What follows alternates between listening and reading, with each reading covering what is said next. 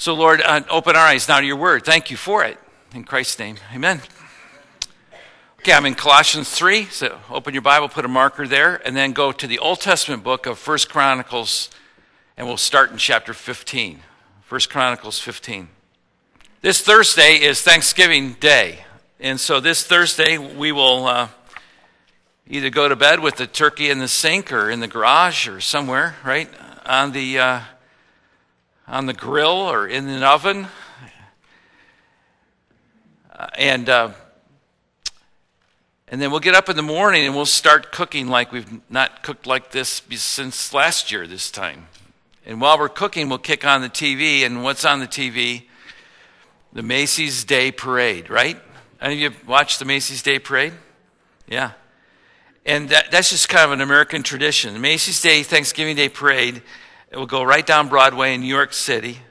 There'll be marching bands, there'll be animal acts, floats, balloons, horses, dignitaries, clowns. When I write this, I didn't realize I put dignitaries right by clowns. It should have been politicians and then dignitaries and then clowns, something like that. I'm not sure. But in our lifetimes, it's just part of the national story. I grew up with that parade, but it started in the 1920s.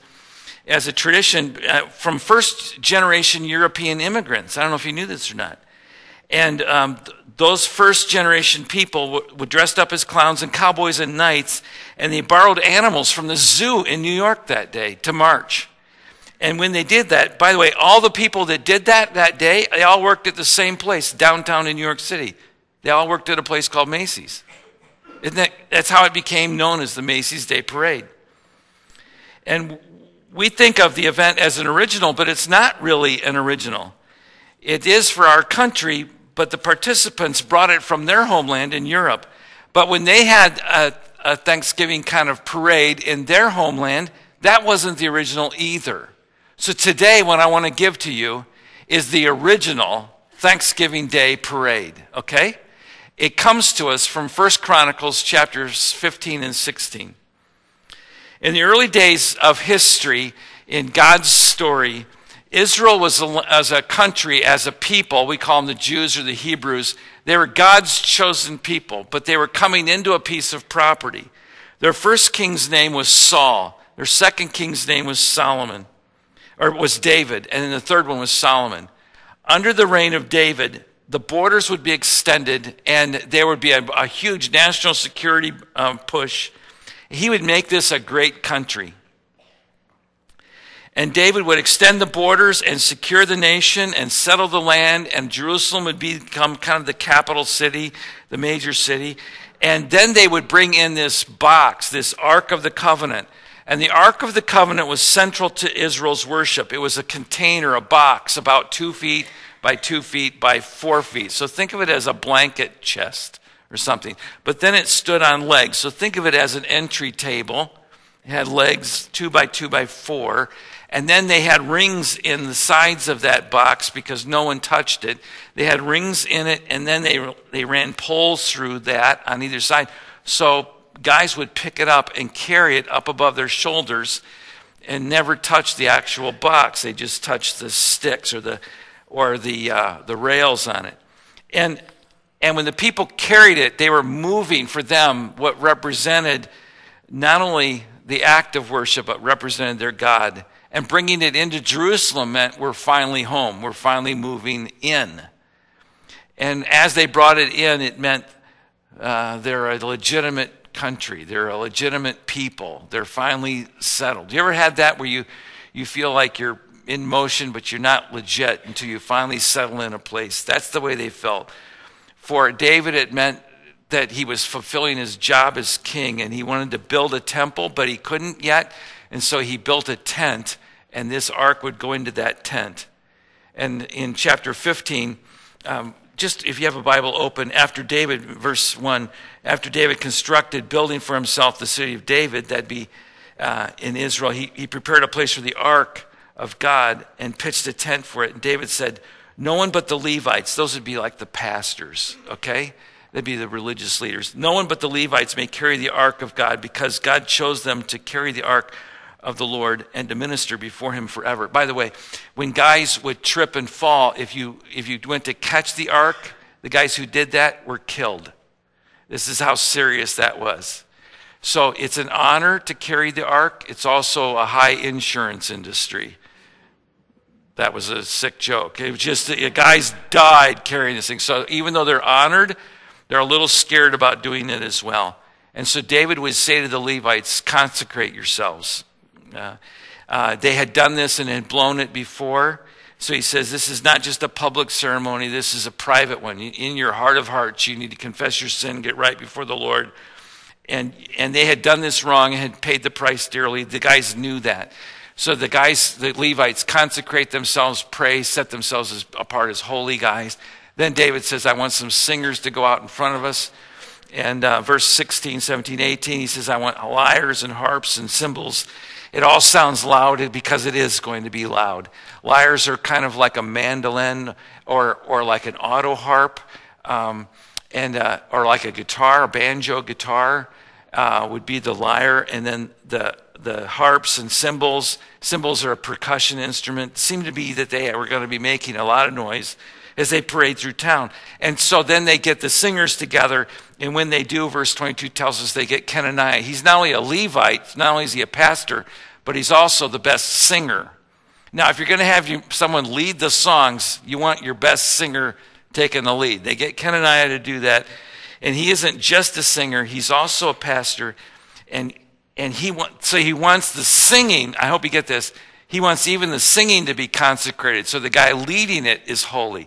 So he doesn't lead them just to be musically great. He leads them towards a life of holiness. We sang it. I call you faithful. You are so faithful. You are so faithful to me. Do you ever sing that at home? You should. It's a great song. It's a song that leads us. I call you holy. You sing that one all week. It's a great song, and I don't get paid for saying it. Do you know who wrote it? Ernest wrote that song. Did you know that? My gosh, it's a beautiful song, but he doesn't just lead us to music. He wants to lead us to holiness. You understand the difference? That was Kenaniah's job too. Before singing, these guys are all consecrated before the Lord to lead them not just to sing in a great way, but to be holy before the Lord. And then, of course, Kenaniah goes down the hall and he says, I need to get some horns, some trumpets. We need a brass section. This is getting larger and louder yet. And we have not only that, but we want some ram's horns, which, have you ever heard a ram horn play? You don't tune those. They just go, they're just out there. They're just noise. So they've got noise kinds of things happening. So if you don't like noise, you probably aren't going to like the Thanksgiving Day parade in the Bible. And you may not like heaven all that much when you think about it. This Thanksgiving Day parade also included a sacrifice. Verse 26 tells us that it cost them something. They gave up animal life for this. Some bulls and rams were given, and that was potential income. It was also their back. It was also their labor force. It's a future meal as well. And then they dressed up and they go to sing, and they march down the street and into town to head to the tent. And once inside the city, chapter 16, verse 1, they brought the ark of God and set it inside the tent that David had pitched for it. And they presented burnt offerings and fellowship offerings before God. So before they even do anything else, they began to offer something to the Lord. And then they finished the sacrificing, the burnt offerings and the fellowship offerings. They blessed the people in the name of the Lord. They just blessed the people. And then they gave a loaf of bread. They even fed the people. They gave them a loaf of bread, a cake of dates. So for them, it would be like dried cake of dates. It'd be smashed dates into a pad. And that for them was something sweet. Today we put sugar in America in everything. You know, it's just an industry piece. But in that day, a piece of dried fruit was the sweetness of the earth. That was for them a real treat. So he gave them a loaf of bread, a cake of dates, a cake of raisins to each Israelite man and woman. In other words, this is party day. This is a great day to eat. And after that, then he explains what he's doing. And that's chapter 16, verses 8, 9, 10, 11, and 12. Now, let me read it out loud for you. But what we're about to read is not a suggestion. It's not optional. David is telling them, you are to give thanks to God because we've landed in this property.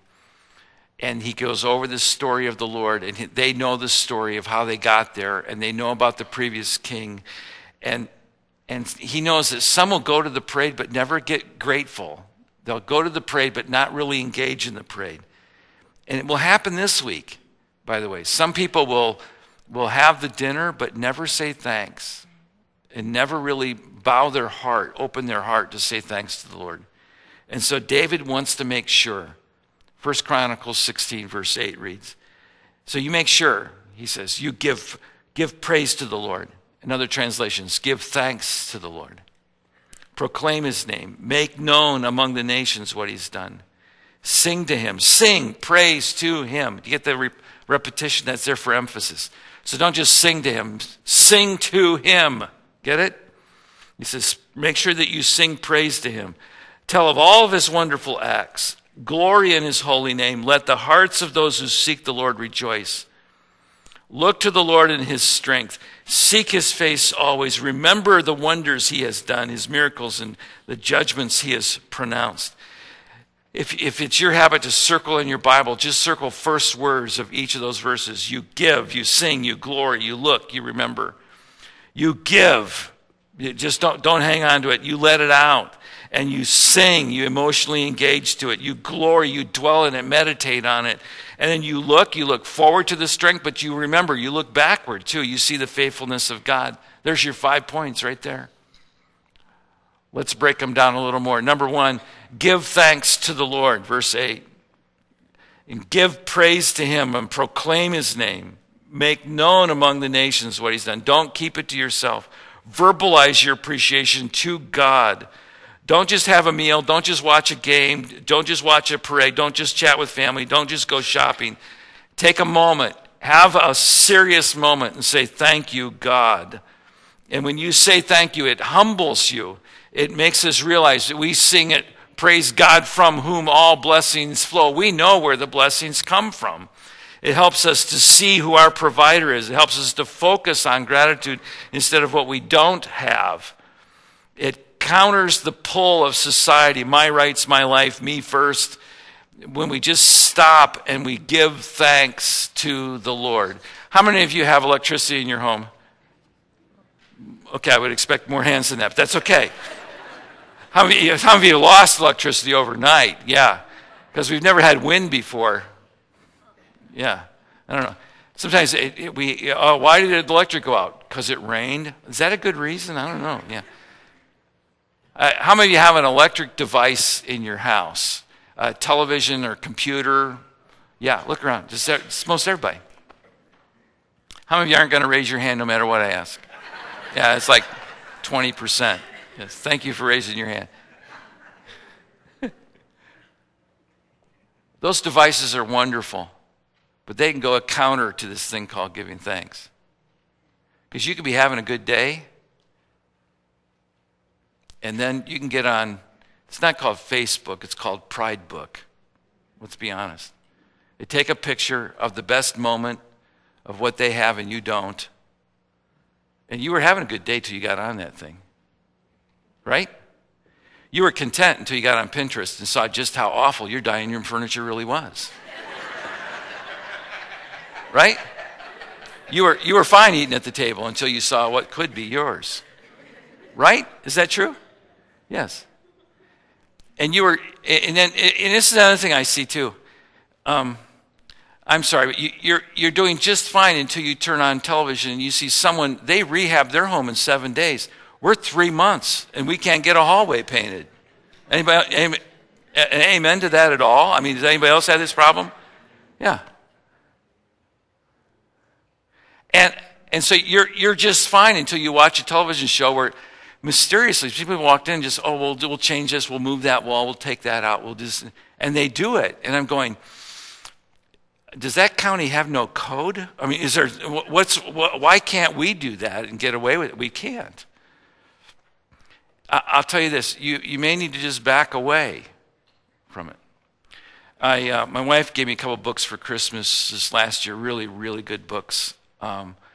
that dealt with culture and society. And one of the things the guy said in the book, he's also done it online, is he says, when I have staff together and we're meeting in staff, we don't allow a phone to be on the desk. Because if the phone is on the desk, you will look at your messages. And they get priority over you. It's true, isn't it? It is true. You have to almost put it away just to be with the people you're with. Because calling, actually, it becomes the priority over the person in front of you. It happened to me the other day. I was in a store ready to buy something, and I had my card in my hand and the item, and a phone rang, and I should go out to the car and call that guy and bump him off and get in line in front of that. Does that make sense? Only in my own sinful heart does that make sense. You understand where the technology got in the way of the personal interaction for that guy to make money because he took the phone call over taking my cash. Understand this. Electronics are a wonderful thing. I don't mean to diminish them, but sometimes you just put them aside for a bit and detox from it a bit. And occasionally you'll see a person just say, I'm going offline. And then some of you have some friends, I have some friends who just say, I'm going off the grid, which is everything. And you know what? Their blood pressure goes down and things you know what happens? They begin to give thanks to the God of gods. Okay? And if that's what it takes for you, then you need to do that. Number one, give thanks to the Lord. Number two, sing to him. Sing to him. Sing praise to him, verse 9. Tell of his wonderful acts. When you sing, don't just sing fa la la. Sing words that have meaning, words that have depth, words that have meat to them, because you have to set your heart in motion, because you're going to need that later. And there's something freeing about singing. Even Christmas carols, even the national anthem, there's something freeing about when you sing it and you sing it together with other people. It lets loose and engages in the moment. The God-honoring music in particular, it helps not only get our head in gear to the right thought, but it engages our emotion as well. You know this to be true because you've seen it in the news. Liberation forces will go into a city and take over a city and liberate the people. And immediately what will happen is there'll be people cheering. And you've seen it in the news. And women will take the wrap off of their faces and you'll see them smile. You've seen this. And what inevitably will happen is music comes to the streets. There is singing and dancing and radios come back on because all of those things had been outlawed under the old regime. If you want to crush a people, you just stop their music. And if you want to chase this further, I just encourage you, Colossians 3. Just look at verse 16. Let the message, or the word of Christ, in the translation says the word of Christ, the message of Christ, let it dwell richly. Let it hang in there in a thick sort of a way. Let it penetrate long enough among you, so you teach and admonish one another with all wisdom, and the word of Christ is dwelling in you. What is it? With all psalms, hymns, and songs of the Spirit. Sometimes we just call it the spiritual songs. How are you allowing the word of God to dwell in you? It's through music. You get this? And you sing to God with gratitude in your heart, singing the message of Christ. Listen to me. Isn't warming up to hear the word of God. When we gather together to sing, that is not warm up for the big event called the sermon. No, singing is our verbal, emotional affirmation that God is good. That's why we want you to be here for all of the music, not just slip in late. Oh, I got in for the last song. No, you need the full engagement, because what society has done to you all during the week squeezes all the gratitude out and makes you penurious, makes you stingy, makes you griping and gripping. And all the music does is helps you get your eyes focused upon him. So the word of Christ, let it dwell in you richly, and you're going to do that through psalms, hymns, spiritual songs, and you're going to sing to God with grateful hearts. And it's one of the few times in the week when you hear the volume of faith being announced by others, because you don't get that all during the week. And you get this. Let me go back to the electronics illustration just for a moment. You've gone home and you've just been squeezed all day, and you've been under time pressures and people and all that. And then you get in the car and it's traffic and it's just not been happy. And then you finally get home, you're just going to warm a little dinner, and you just want to decompress for a bit. And you decide, you know what, I'm just going to turn on the TV show. You turn it on, and you hear the opening theme music to a favorite show of yours. Now, it might be an old rerun, right? And as you turn it on, it sets the mood for that show, doesn't it? The writers of that show know exactly what they're doing. They know they can associate with you. They can get you to that time and place with that opening theme music. They know it so well, and they're so good at it. You know why they do that? Because they know what God already knew. He was warming your heart to worship him. He knew that you were very associational. And the producers know that too. They're getting you ready for a show. God is getting you ready for the next chapter in your life when he warms your heart with a song, a spiritual song. And then here's the other thing too. When I sing, praise God from whom all blessings flow, you know what will happen? I do that today. On Monday and Tuesday, that song will come back to me when I'm driving or doing something else. Does that happen to you? Oh yeah, it does. That's why you need it, because you're going to hear that song at a time you need it in your own head. You'll be driving and you'll be wondering, why are people staring at me? Probably because I'm singing out loud. That's okay. You roll your window down and say, you should have been where I was on Sunday. You could get this too. You know, and yeah, understand, you're going to need the word of God in you, and the music does that. So, give thanks to the Lord, number one. Number two, sing to him. Number three, glory in his holy name. Glory in it. Let the hearts of those who seek the Lord, let them rejoice. So you bask in it. You completely get consumed, being taken by him. We will get consumed. Get this. We will give thanks on Thursday, and on Friday, we will tear into stores and undo all the gratefulness if we're not careful. And there's nothing wrong with electronics or sports or technology. Nothing wrong with any of that. But I'm telling you, the stores already know you'll be running towards them. And so you have to glory in his name and seek the Lord, and then you'll be able to rejoice. It was said of the first generation of Christians, they were not educated people, but they were obviously people who had been with Jesus. There was almost a glow about them because they gloried in the Lord. They wanted to know Christ and his death and his resurrection, not just historically, but they wanted to know it experientially. They wanted to glory in it, and so do we. Number 4, look to the Lord for his strength. Look to the Lord for his strength, verse 11, and seek his face always. When our eyes are on the Lord, we find our source of blessing.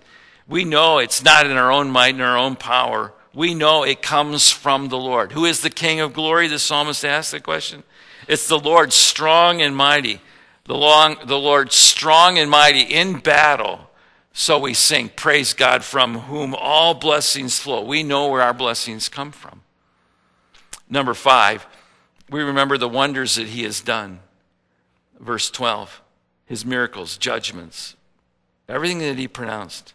And so we remember them, we call up the blessings, and we say, in rehearsing them, we say, thank you, God. We review them, we tell the story again. Because if you want a family of faith, a heritage of faith, you have to tell the stories. You have to go back to the sweetness of it. You have to remember it well and pass it along to your kids, to your children, the Bible says, and to your children's children. So, here are the 5 again. Let me just run by them. Give thanks to the Lord. Sing to him. Make sure that you sing to him. Glory. Dwell on it. Meditate on it. Bask in it. And then look to the Lord for his strength. And as you do that, remember his wonderful, wonderful works. Now, David gave thanks that day, and it was about 1,000 years before Jesus came. 1,000 years.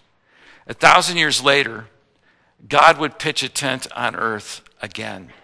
Get this. And that would be the coming of Jesus. So David pitches a tent for the ark, the symbol of worship. God will pitch a tent. His name is Jesus. And when Jesus dies upon the cross, he pays for our sins. He's buried and then he rises again. He's going to go back to heaven, but he says, I will not leave you. And he essentially says, I'll pitch a tent in your heart if you'll trust the Lord. you can have the glowing presence of the Lord in your life, every reason to give thanks if you'll trust me. And then the Lord went back to heaven and he said this, I won't leave you, I won't forsake you. I'm going to leave for you a comforter, and he'll be with you. What a gift. What a gift. Of all people in the world, we have the most reason to give thanks. And if you've never really received the gift of eternal life through Jesus Christ, our Lord, this is your day. I encourage you to trust him today. Welcome him into your own life. And don't just go through the motions of the parade, but really be grateful for a Savior who came to be not just Savior of the world, but your Savior in particular. Let's bow together for prayer. And as we pray, would you stand with me? Of all the gifts that have been given to us, Lord, nothing compares to the gift of your Son. And some right here, right now, would open your heart right where you're standing, and you would say, God, I need the Son in my life. I need Christ to be my Savior from sin. And Lord, we want to be known for a lot of things, for great character and integrity. We want to be known for being joyful people. But today, Lord, we ask we be known because we are grateful people. Grateful that you are faithful. Knowing that you have been faithful to give to us eternal life and forgiveness and relationship with you. And because of that, Lord, we're not just contented, we're joyfully contented because we have received the best gift in the world. May our hearts know that. May our minds know that. And may this be the week that celebrates your faithfulness and our followership. And we pray this in the name of Christ our Savior. The church would say, amen.